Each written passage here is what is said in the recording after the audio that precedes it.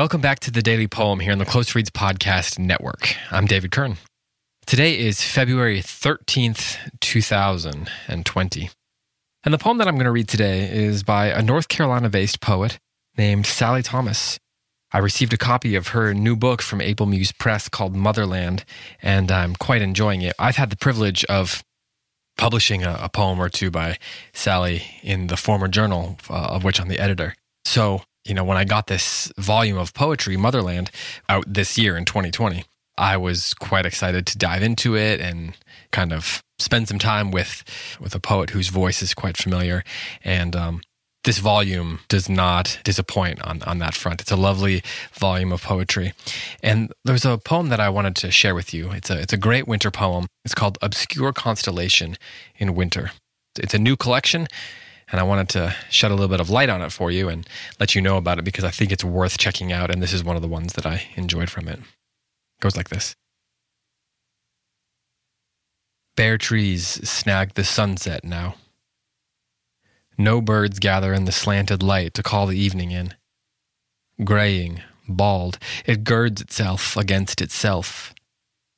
At this hour, all the little varied fires you tried to start sink to embers. Dirty dishes oversprawl your kitchen. The whole house threatens to outsmart you again. Today, on rising, you made coffee. You made the bed. You meant to make an art of work. A gift. Felt nothing. Didn't see your purpose there.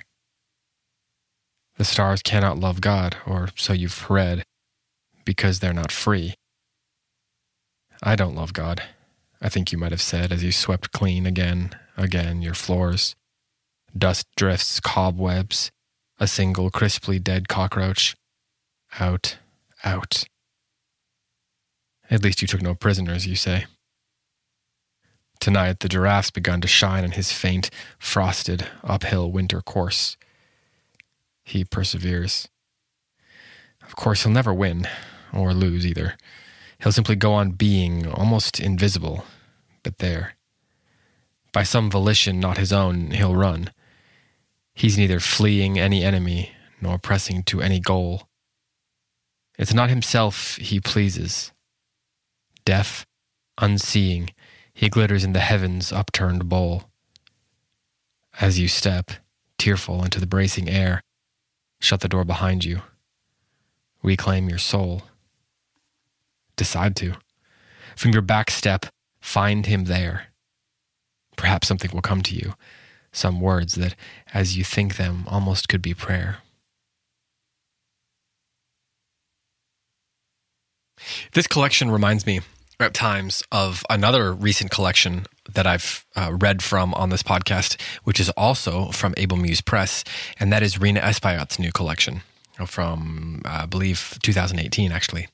And it reminds me of that because of the way that it treats the quotidian and a life that's built around quotidian activities with such compassion and which imbues it with such profundity that offers so much respect to that kind of work. And this is one of those poems that I think that does that in a similar way to what Rina Espayot did in much of that recent collection. In this poem, one of the ways that I enjoy that Sally Thomas does that is through two things. One, she plays with perspective and point of view, and she changes the object of the poem, or at least she surprises you when she reveals who it is that she's actually talking to. So she sets the scene at the beginning. It's sunset. There's bare trees snagging the sunset now. No birds are gathered. Graying, bald, the evening girds itself against itself. And then it says, at this hour, this is the first line of the second stanza, at this hour, all the little varied fires you tried to start sink to embers.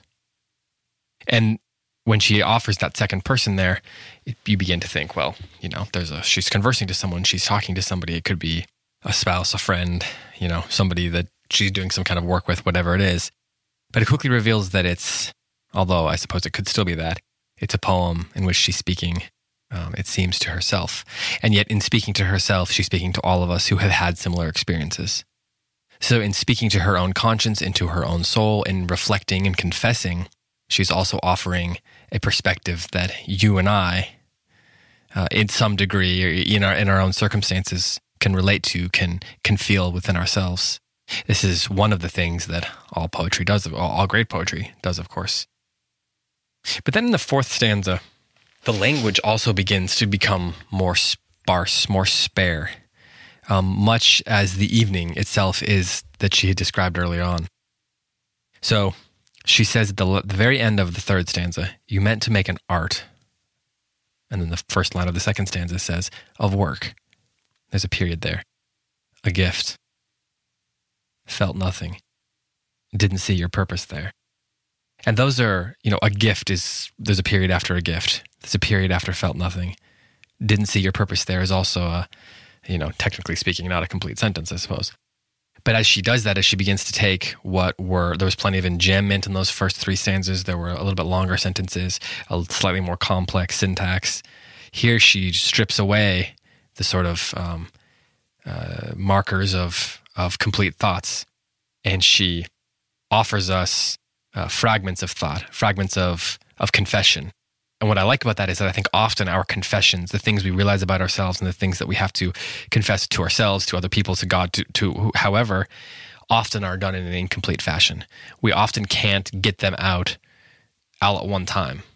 And it takes it's fits and starts that we do that confession, that we do that thinking, that we reconcile within ourselves our own failures and our own flaws. So I think the way she does this is really lovely.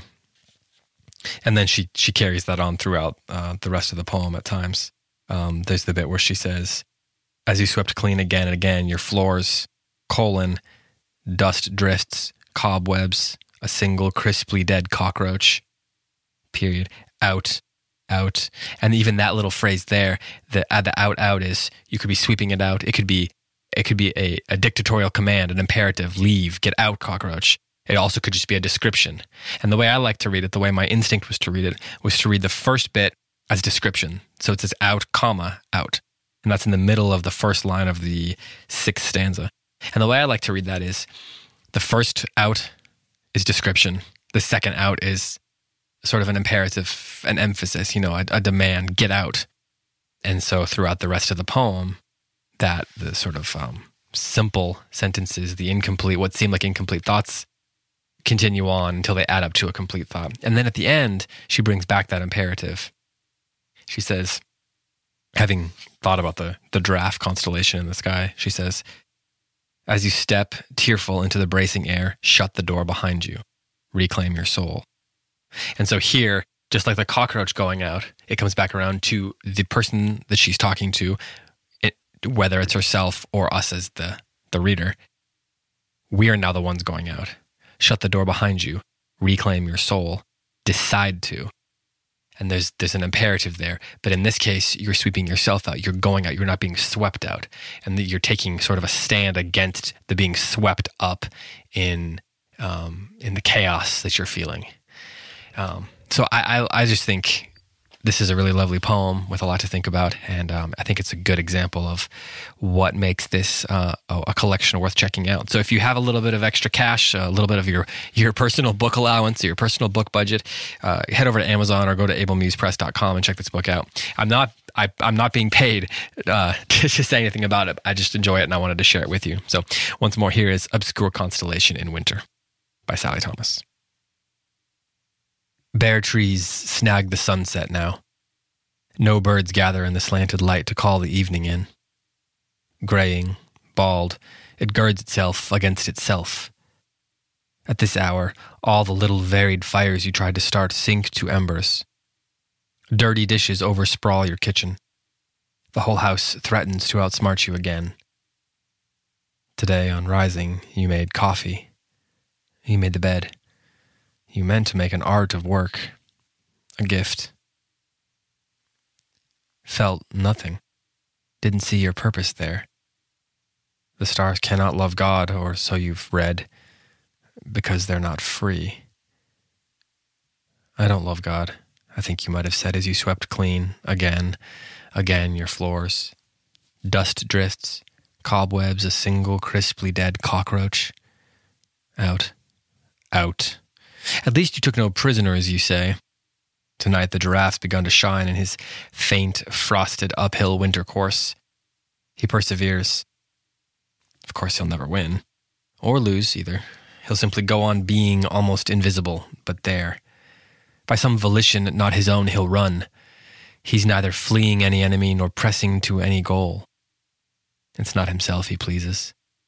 Deaf, unseeing, he glitters in the heavens' upturned bowl. As you step, tearful, into the bracing air, shut the door behind you.